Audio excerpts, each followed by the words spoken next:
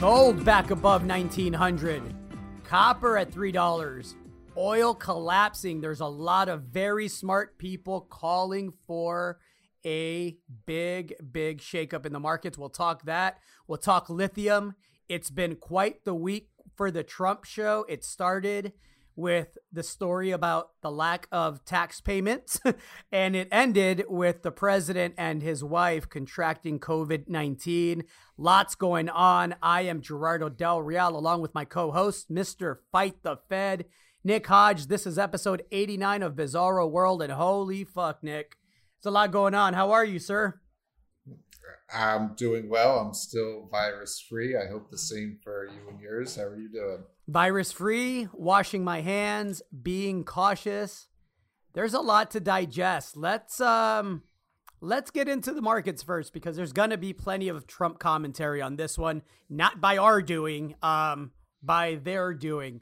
Gold. A lot of people were believing, and I said, the numbers are the numbers, but if gold broke below 1863, that we could see a test of that 1805 level. It bounced beautifully, and it's back at 1900. What are your thoughts? I know that Mr. Dines and Keith McCullough from Hedgeye, I just watched the presentation earlier that you forwarded from him. Both groups are calling for a pullback.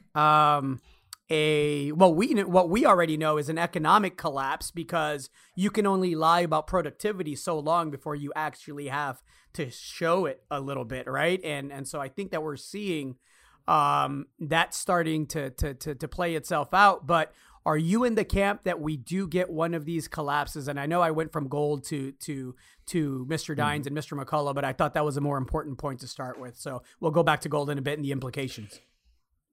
Collapse is an interesting word. You can have an invisible crash, as Mr. Dines will tell you as well. And so, he also called it the mainstream media's lie by omission, simply talking about how basically what you were saying, low productivity, record numbers of homeless in the streets, record numbers of unemployment, and now ticking into the permanent side with 3.8 million unemployed. He was saying, we're entering a depression, and it's no secret that some of the economic prints, we've been talking about this for months, some of the economic prints that we were seeing were depressionary level prints as far as, industrial production or sales growth or whatever they were. And so the recipe was there for a depression, and it's been a battle, right? We've been talking about it. Fight the Fed, right?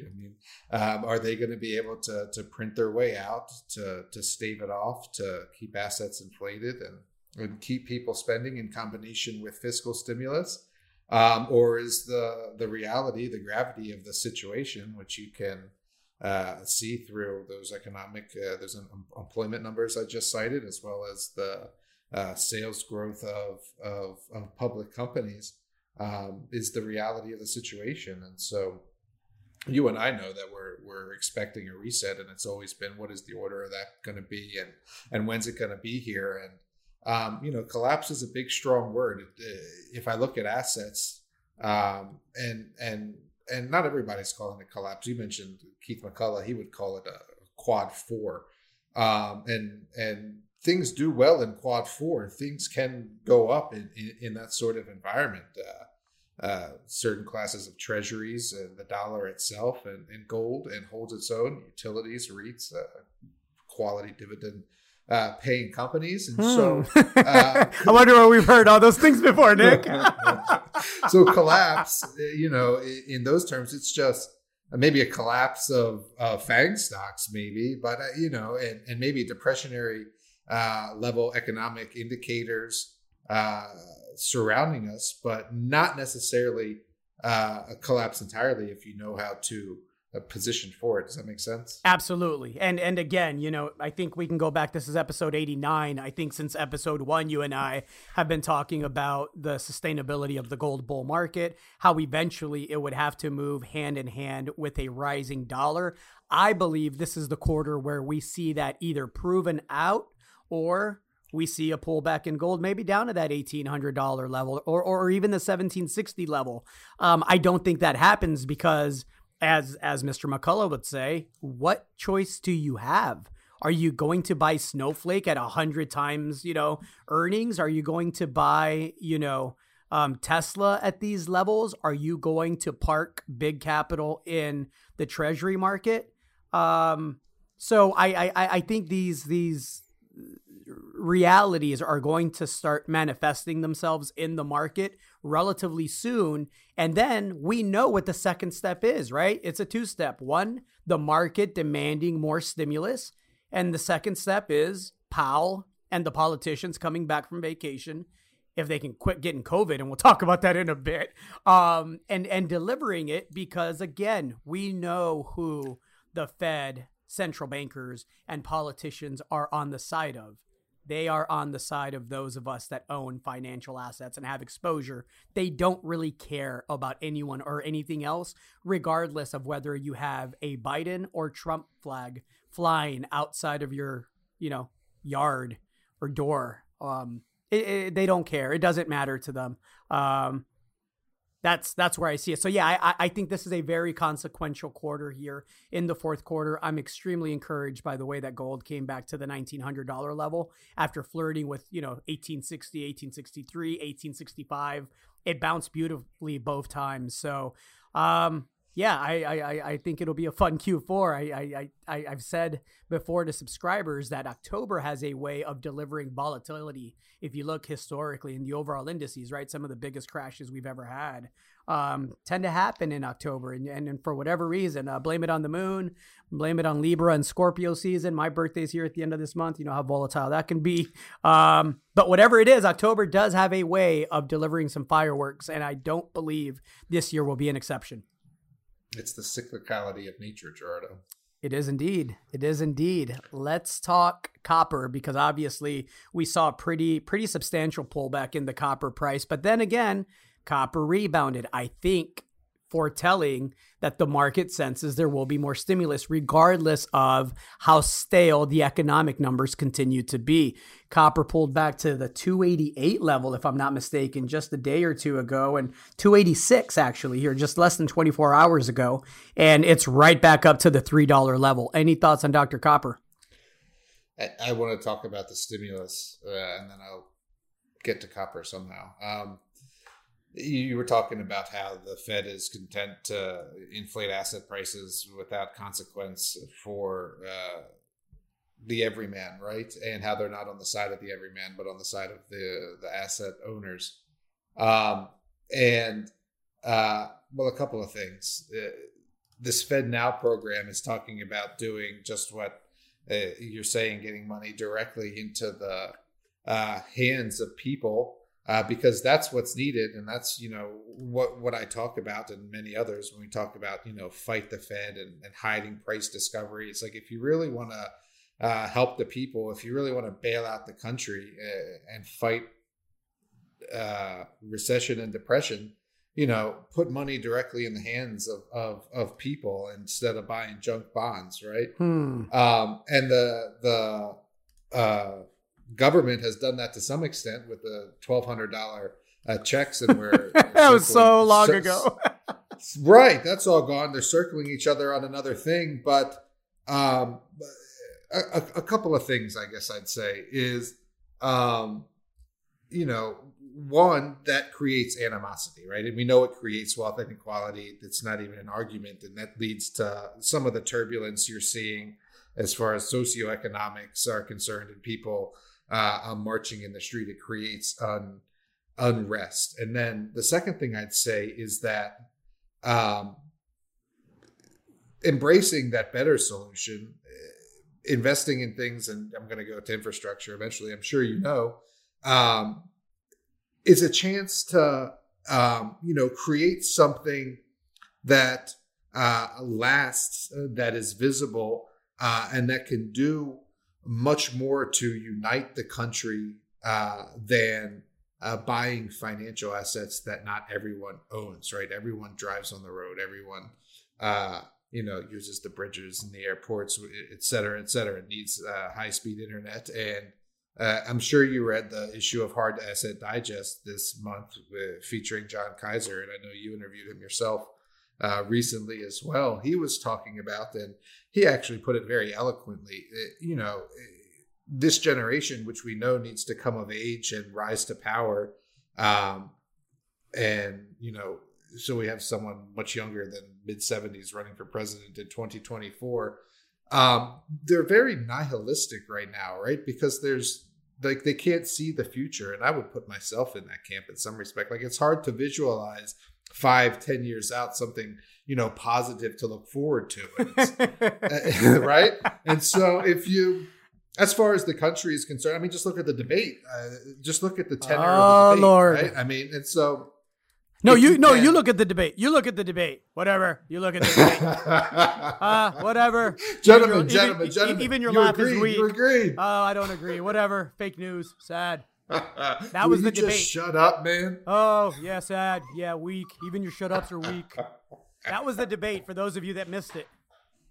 My apologies. But yeah, sorry to interrupt. So if we could rebuild our infrastructure, not have lead in our pipes, and put dollars to use for real things instead of digital assets on a screen, I think it would change or inflect the attitude of the country. And those are the sort of catalysts that you need if you were to come out of the fourth turning in a positive way and not a negative way.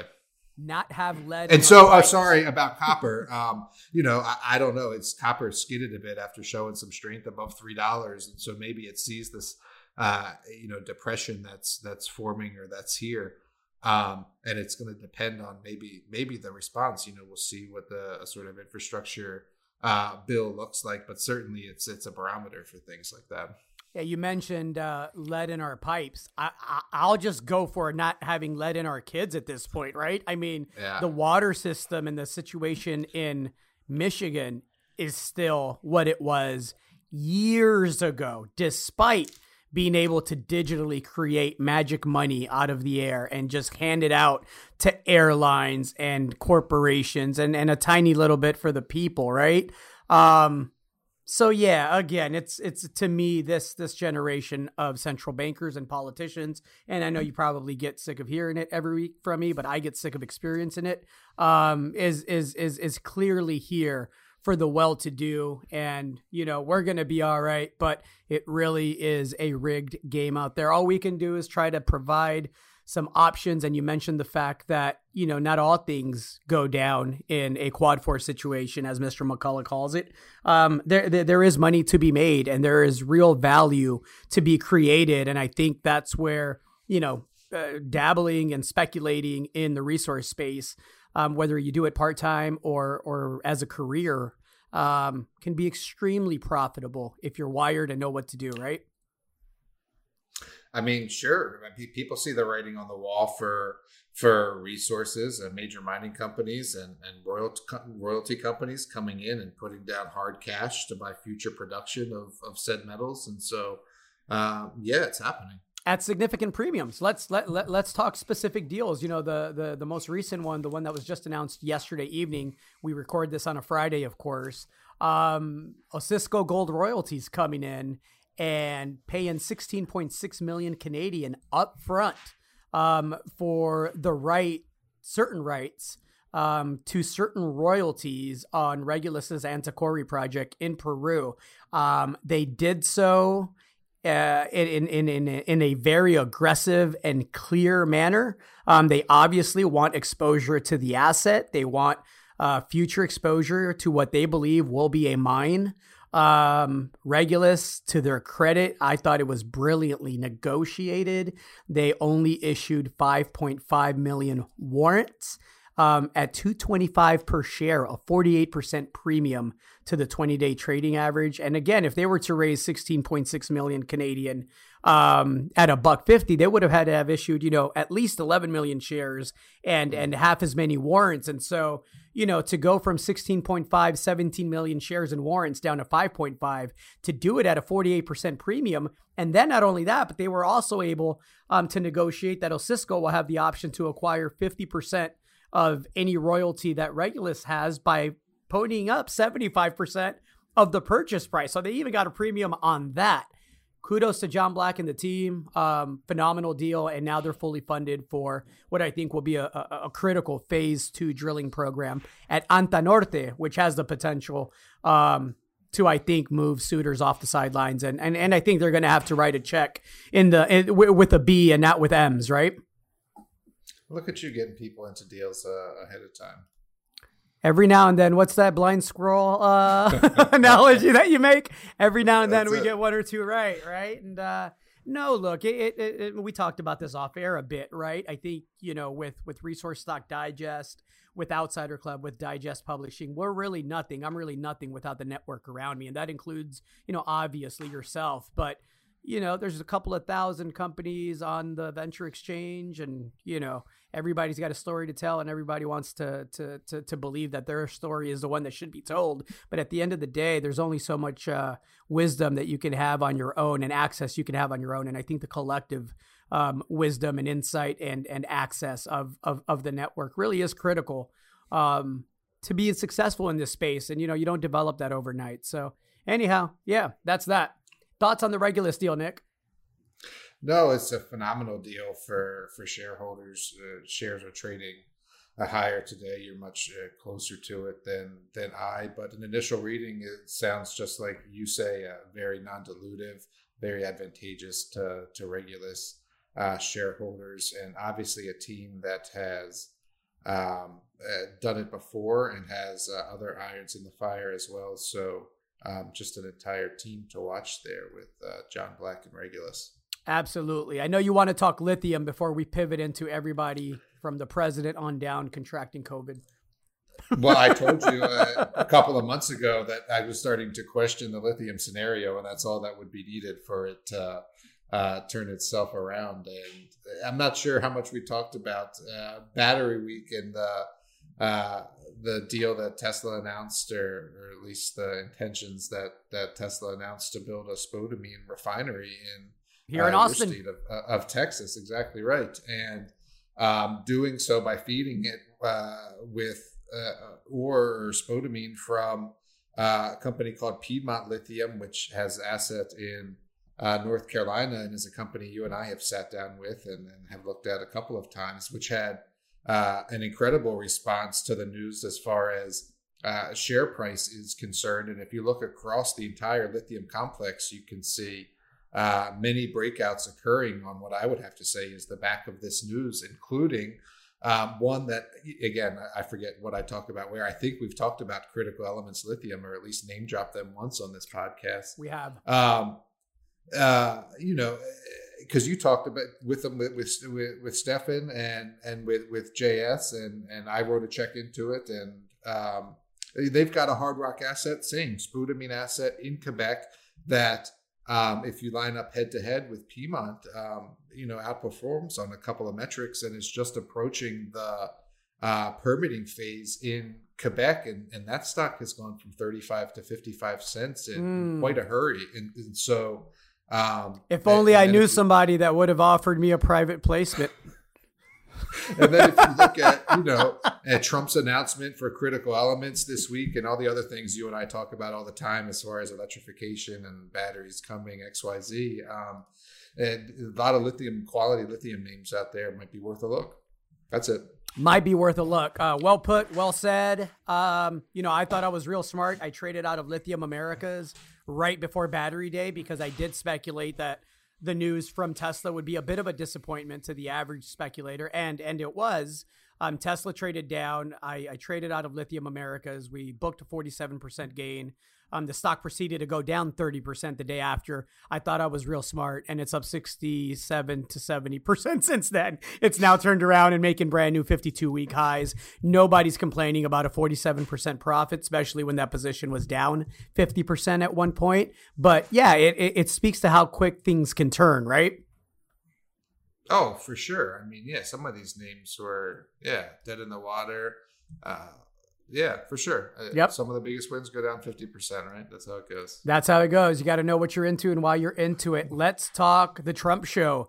The week started with reports of what we thought, would be the biggest event coming out of the administration. And that was finding out that Mr. Trump has paid $750. It's almost comical in taxes each of the past 2 years. That's not 750 million or 75 million or even 750,000. We're talking $750, right? And we talked about how, the central bankers and politicians are there for the well-off and the well-to-do. And if look, Trump has every right, and it's actually his responsibility to exploit every legal loophole to minimize his tax bill, as do I, as do you. As long as it's legal and as long as, you're actually declaring all the income that you make and you do things the right way, he has a responsibility to himself. However, we will find out whether or not some of the credits and, write-offs were legit, but it doesn't pass, the smell test. We've talked about how growing up, I don't come from money. I didn't have much growing up. And so, when it was time to see if the milk was still good, you just stick your nose in the carton and you see if it passes. That's it. Right? Simple, And so this doesn't pass the smell test for me. 2 years in a row of $750. We'll see. So we thought that was going to be the biggest story of the week with Trump. And then Thursday night, I get home from having a couple of drinks with my wife, in a safe, social, distant manner, of course. And I turned on the TV. I couldn't believe it. Donald and Melania Trump have COVID-19. News just broke that he does have mild symptoms. So we know him and Melania are not asymptomatic. I think that's important. News also just broke that he won't be doing anything that was on a schedule today on Friday. And the only thing that was on a schedule today was a phone call with seniors.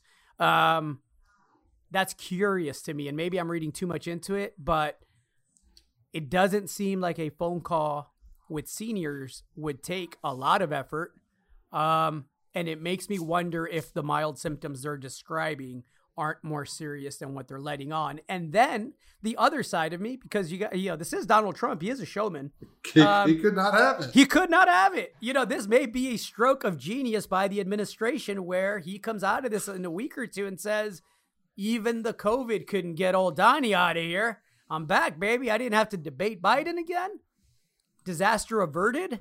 And, I'm going to keep leaning on governors like Governor Abbott here in Texas to close down early voting drop-off ballot locations, which is something that he's being sued for now. That happened yesterday here in Texas. Again, they keep telling us that they want us to get out and vote. But when the vote starts looking a certain way, machines start breaking, high-speed sorters start getting thrown in the garbage, and now polling locations where voters can cast absentee ballots, drop-off locations, are being just shut down early. Like 1 day's notice type early. Like Harris County in Texas, where Houston is a part of that, obviously, many millions of people, has one drop-off location, Nick. One. And who are the people that need to vote early? It's the people that tend to be, elderly and sick or vulnerable, that can't take a day off of work, maybe, that can't make it, out of their living situation to go and actually vote. And so, again, they tell us one thing. By they, I mean the politicians, and they do the complete opposite of it. Any thoughts on that? Oh, there was all sorts of stuff there. I mean, there's a lot. There's a lot. Started all the way back at the taxes. Look, I think a lot of people had a visceral reaction to the taxes. There's a couple of ways to view that.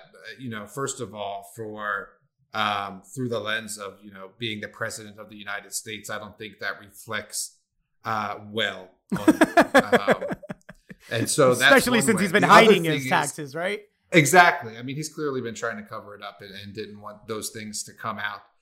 But then the other thing I would say is it's more appalling and an indictment of the tax system, I would say, than Mr. Trump himself, that those sort of things, are able to get through. I mean, $75,000 on haircuts, for example. You talked about, not growing up rich. Those are the things that foment resentment from the middle class, right? I mean, that's $75,000 is 50% higher than the median family income, and he's spending that on his haircut and taking it off as a tax deduction. And so, that's what gets me. And of course, if you're anti-Trump, you're gonna be resentful or angry at him. But, me is coming at it from the middle. It's like that. Well, that's an entirely broken system. I mean, those sort of loopholes, it shouldn't be allowed, right? I mean, essentially, some of the best points I made were, he figured out how to monetize essentially being famous. He's like the original,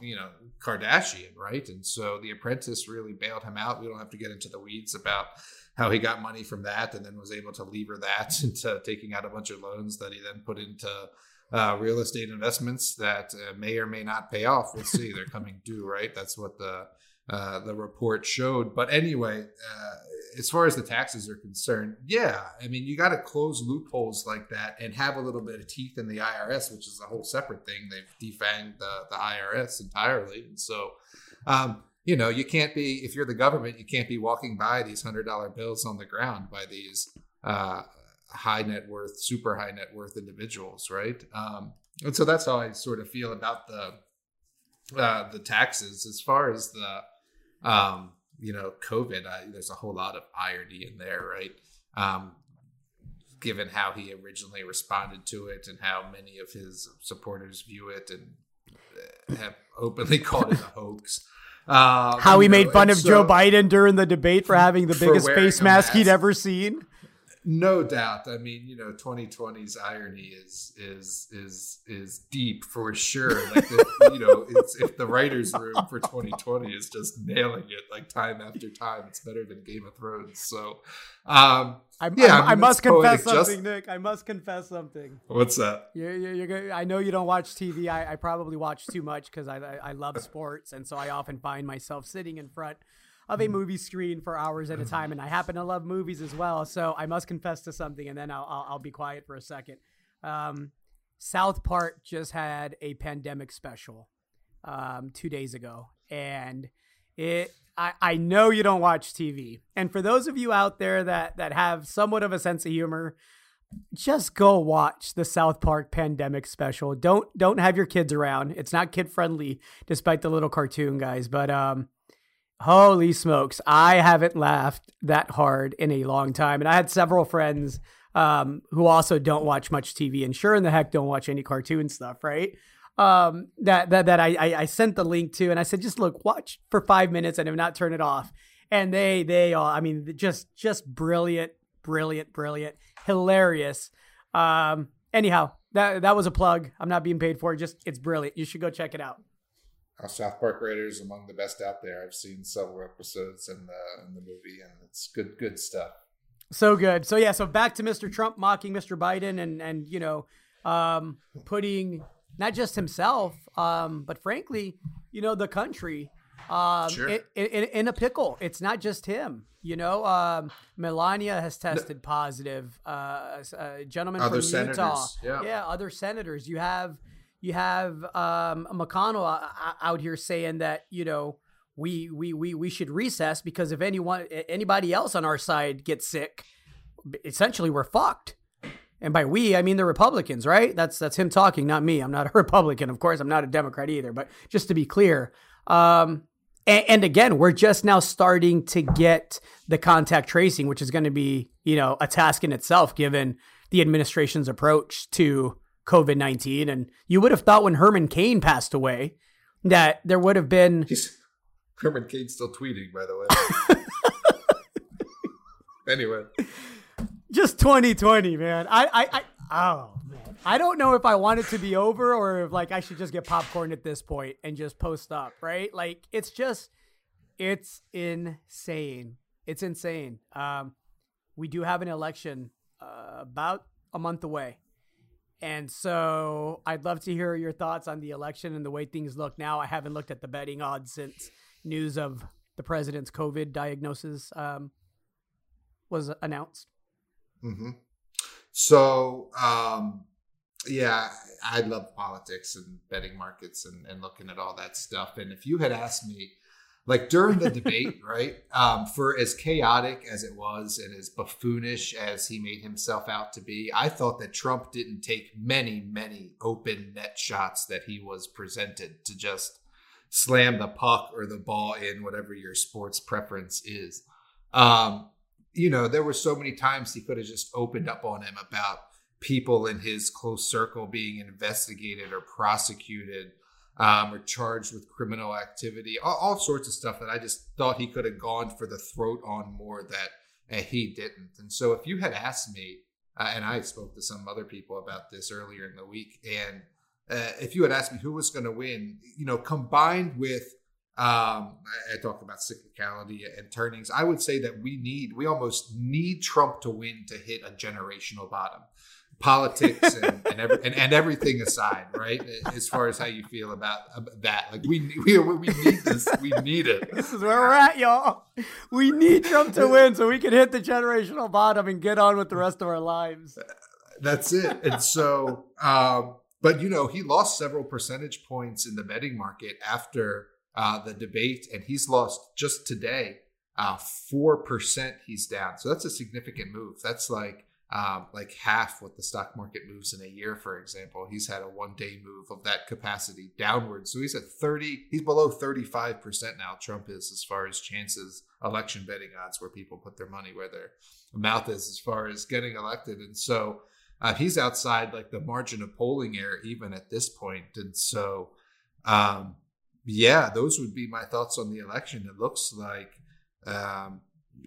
you get maybe a Biden. I hate making predictions like that because, what that means is that it opens it up for a 2-term Biden presidency, which I don't see and don't want. And so I don't know, who else is ticking up in other betting polls. It's like Kamala being the first female president, right? Like Joe Biden dying in office. But then you just get into all sorts of crazy speculation. So I don't know. The numbers tell me Biden's got it at this point, and a lot could change. It's been a weird ass year, like you say. Trump could not even have coronavirus, and some other crazy October surprise happened. So you said October is famous for surprises. We'll see.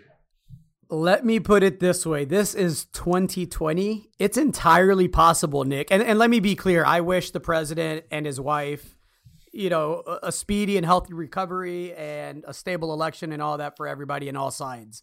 But 2020 is so crazy that it wouldn't be out of left field for this year for Trump to lose, Biden to step away either due to health issues or just because it's what's best, Kamala to step in, then some crazy shit happened there where people don't want the first female president, and that's what kicks off, the civil war that many have been calling for decades on end, and hoping to be right in a morbid, sick way, because who wants that, right? It wouldn't completely surprise me if that's how we ended the year.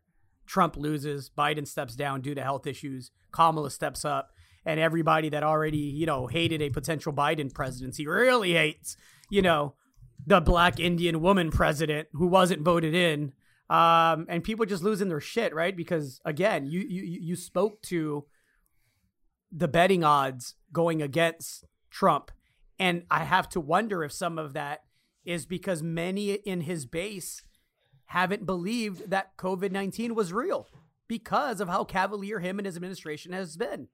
And so maybe this is a few of those people going, oh, wait a minute, this shit is real? Like, what? Well, what else is he wrong about then? Right? Stand back and stand by. Do we want to get into that part?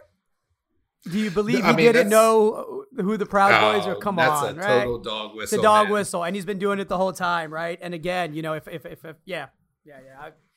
I'll leave that one alone because I have really personal feelings about that. Really deep feelings, kind of like the kids in cages and some of the other stuff. This gets real people hurt and real people killed, and when we talk about a generational bottom, and in order to hit it, Trump has to win. It speaks, I think, to the character of the man, right? That's what we associate with a generational bottom is Trump and his reelection. And you can feel how you feel about Trump or Biden, but I don't think it's up for debate that this administration is a total shit show. No, that's what I meant. I mean, and that's, I was casting politics aside. I mean, we've given him credit where credit's due as far as how he's handled China and some of the things he's done with criminal justice reform, et cetera. But in a very real way, I mean, he reveals himself to be very self-centered. And if you couldn't see that in the debates on Monday, then again, that's one of those things that I can't help you. But and that's sort of the epitome, if you want to talk about generations, right? Of like the boomer generation, like it's about me and McMansions now and paying for it later or pushing it off into other generations. I'm always right, and so. Nothing against my boomer friends and my boomer parents, man, but y'all done fucked it up, and that's what I mean by a generational bottom. Generational bottom. Can we talk about our intelligence services? Because again, I've also speculated that it wouldn't be surprising to me in 2020 if Trump won. And because the last president that was as outspoken against the intelligence community, the FBI, and a host of other very powerful, the military industrial complex, that was Kennedy. And we know how that ends up. It wouldn't surprise me if Trump wins and something happened with him. And so, this week we found out that there were plans discussed by the U.S. intelligence and a private security firm to poison or kidnap Julian Assange from an Ecuadorian embassy. Like these were actual plans that were in the works. Sure. These were discussions that were had. And again, we know this happens, but you talk about a generational bottom. We're talking about kidnapping or killing a man from somewhere else in Ecuador, an embassy nonetheless, because he exposed some things that were illegal. And nobody who did the illegal things is in trouble. No doubt. Same with Snowden, which we talked about a couple of weeks ago, and how that the information that he revealed as far as the spying was deemed to be illegal, and there's going to be no repercussions for that either.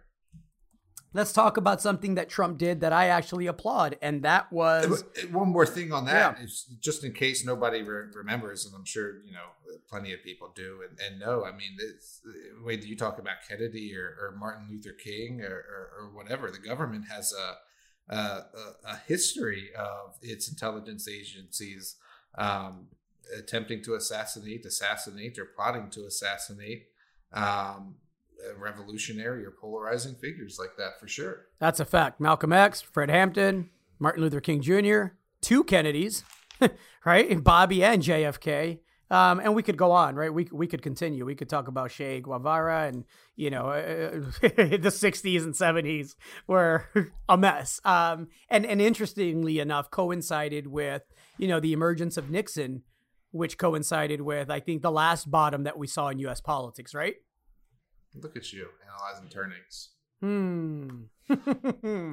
Let's talk the CDC. Actually, no, before we do that, let me give Mr. Trump credit where credit is due. He signed an executive order addressing the threat to the domestic supply chain from reliance on critical minerals from foreign adversaries, expediting the trend that you've called out many times, right? The electrification of everything and the rush to establish a domestic critical metal supply chain that is independent of China. And again, I've said here on this podcast and in my newsletters and privately and publicly that we are about a decade behind in that race before we can make significant inroads, but it has to start somewhere.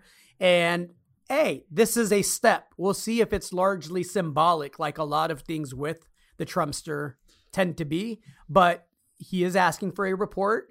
He is inviting, different departments into the discussion, and maybe it leads to something that is more sustainable. We've talked about infrastructure, the need for it on all fronts, right? Whether it's internet access for kids that need the internet to do their homework, but maybe can't afford it, to bridges that aren't falling and crumbling, to highways that are still functional and modern, all of that. I mean, there's a lot to do, and which is why I get so frustrated with the,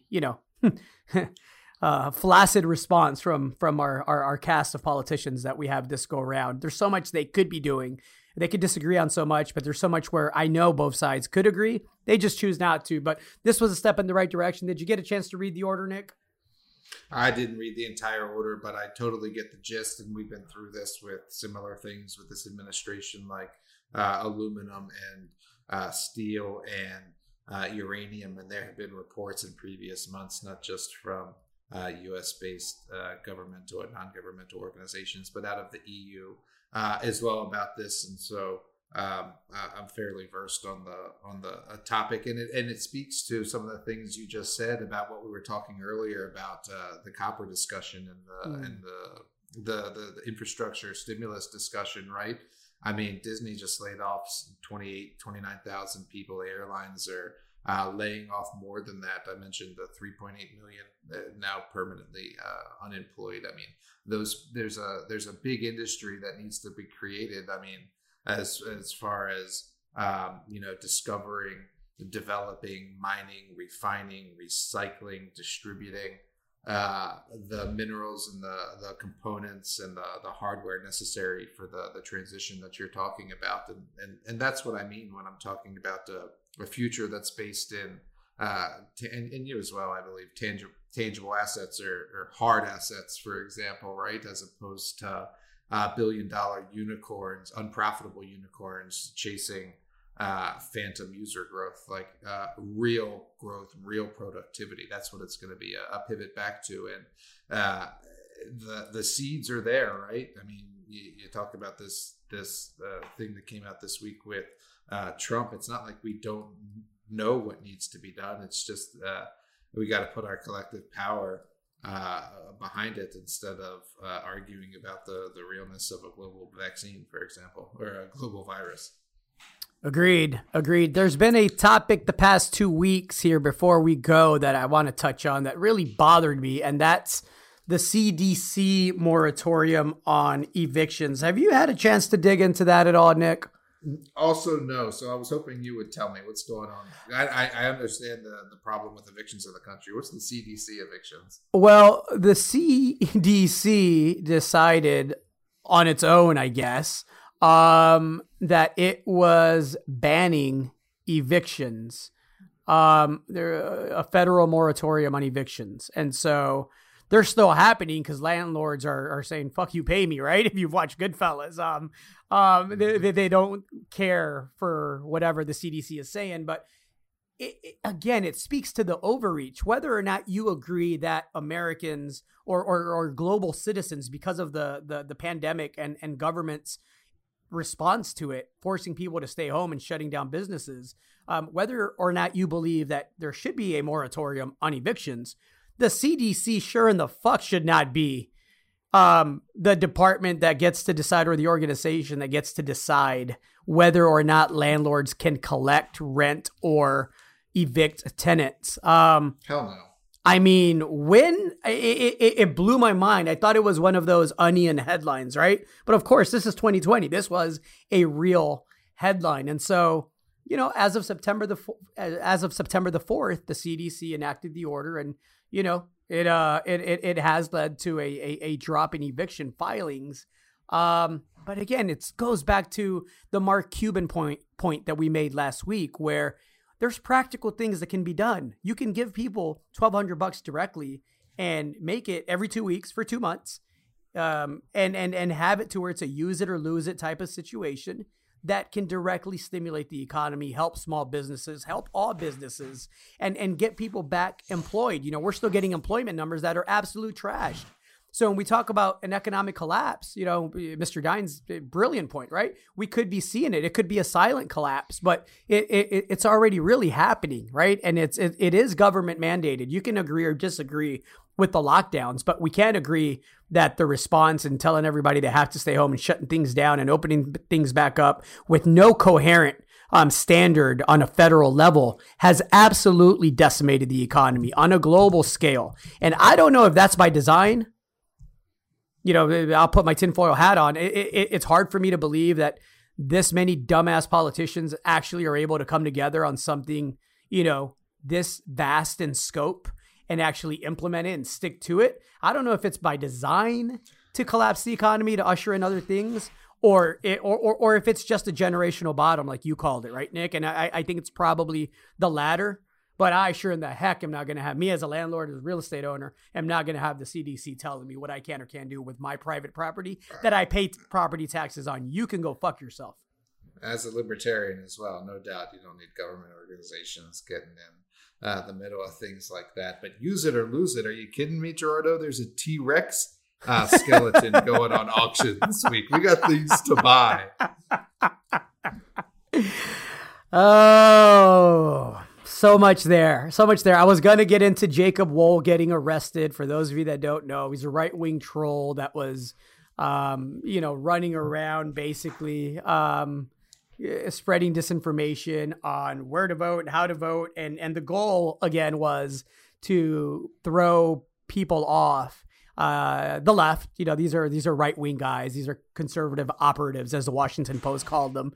It was a voter suppression scheme. And so they've been charged with felonies.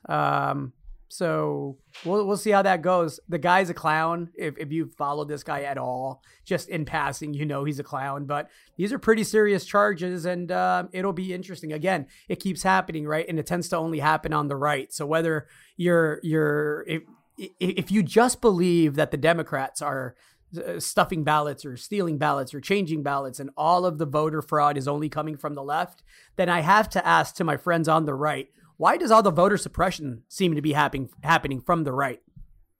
You would think you would want a more transparent voting process, right?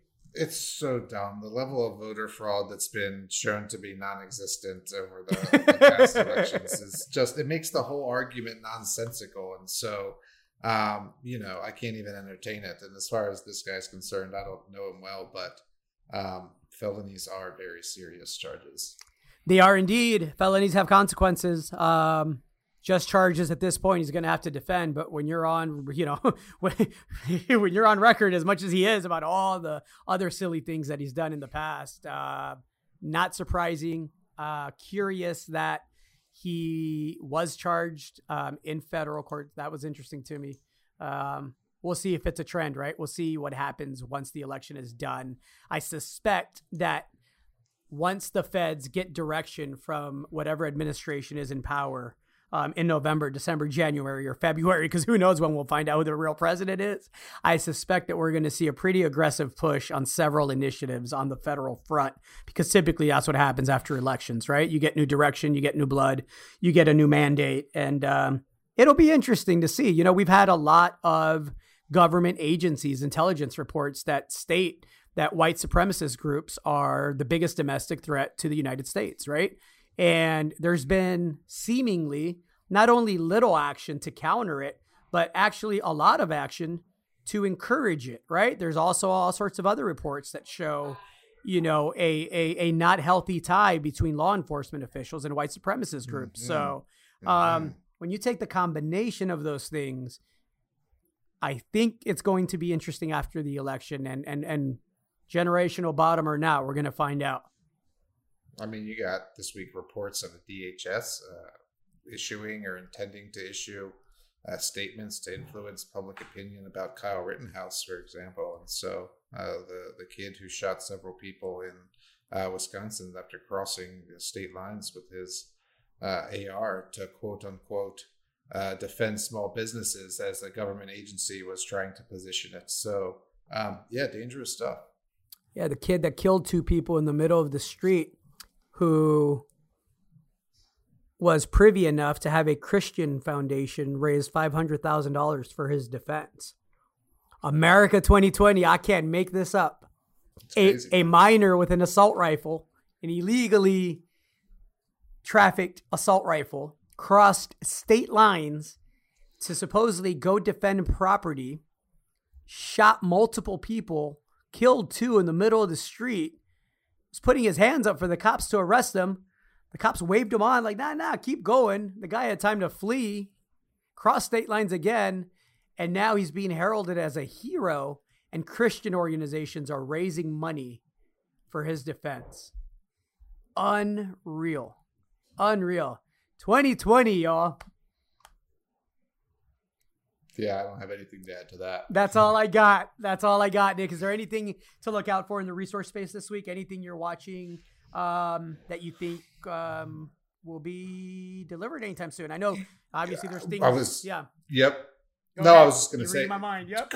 in a COVID world, timing is non-existent or seemingly inconsequential in some respects. And so, we're waiting for assays from Kinsley Mountain, from New Placer Dome Gold, and Nevada Sunrise. We're waiting for results from Soledad in Peru, from Chicana Copper. I'm highly anticipating early results from a big campaign at Revival's Bear Track Arnett, where we learned this week that the first holes are just going into Bear Track, with the program finishing up at Arnett. And so those are three that I'm watching pretty closely. How about you?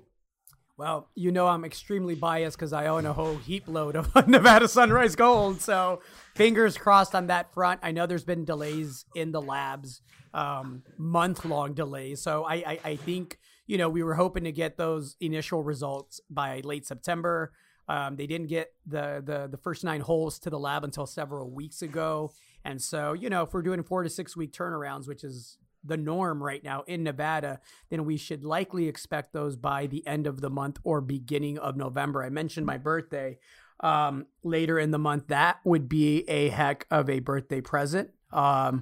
The company's been very vocal, the operator, New Placer Dome Gold, about the visual indications, and they've alluded to the presence of sulfides and mineralization. It means nothing until you have assays, but I'd rather see it than not see it. So yeah, that's a big one for me.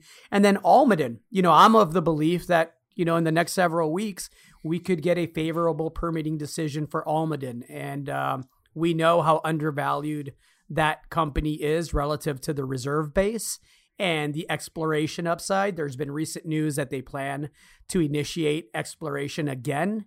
And I think, again, the only thing that's prevented that company from being bought out at north of $3 per share is the permitting overhang. And if that's resolved, then, I think Almaden goes away, and then Almadex and Azucar become the focus for the Poliquins again.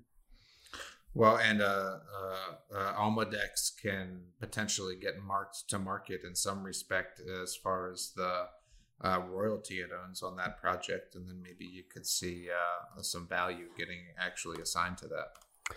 I'm happy to buy more at cheap prices, right? We had a conversation about Magna. I think, we talked about what's the next Magna, and I keep saying it's Magna, right? It's 10 cents to $1.30 is nice. $1.30 to $10 is nice. And I think before this cycle's over, one way or the other, that company's going to get there. But yeah, the same for Almadex and the same for Almaden and a lot of these other companies. I'm happy to see them sit here for another month or two. It just allows me time to buy a whole lot more, the way we did with Nevada Sunrise, the way I've done with Abacus, the way I've done with Chicana. We don't want everything going up at the same time. So just like we started the episode by talking about rotating out of certain sectors and knowing where to allocate capital, it's important to know it in the resource space, because again, a lot of those round trips, right? The 3 and 4 time increase in share price. A lot of those have become round trips now. We talked about how we thought that would start happening in late September and early October. And so it'll be interesting here moving forward how many of those companies are able to deliver real value via the drill bit or a deal like the Regulus deal or an acquisition, right? That's going to separate, the good from the bad and the real from the fake. And I know other people are talking about this as well, but a lot of money was raised on which the hold is going to be coming up here over the next couple of months that could create anomalies, let's call it, to give you an opportunity to get in certain names.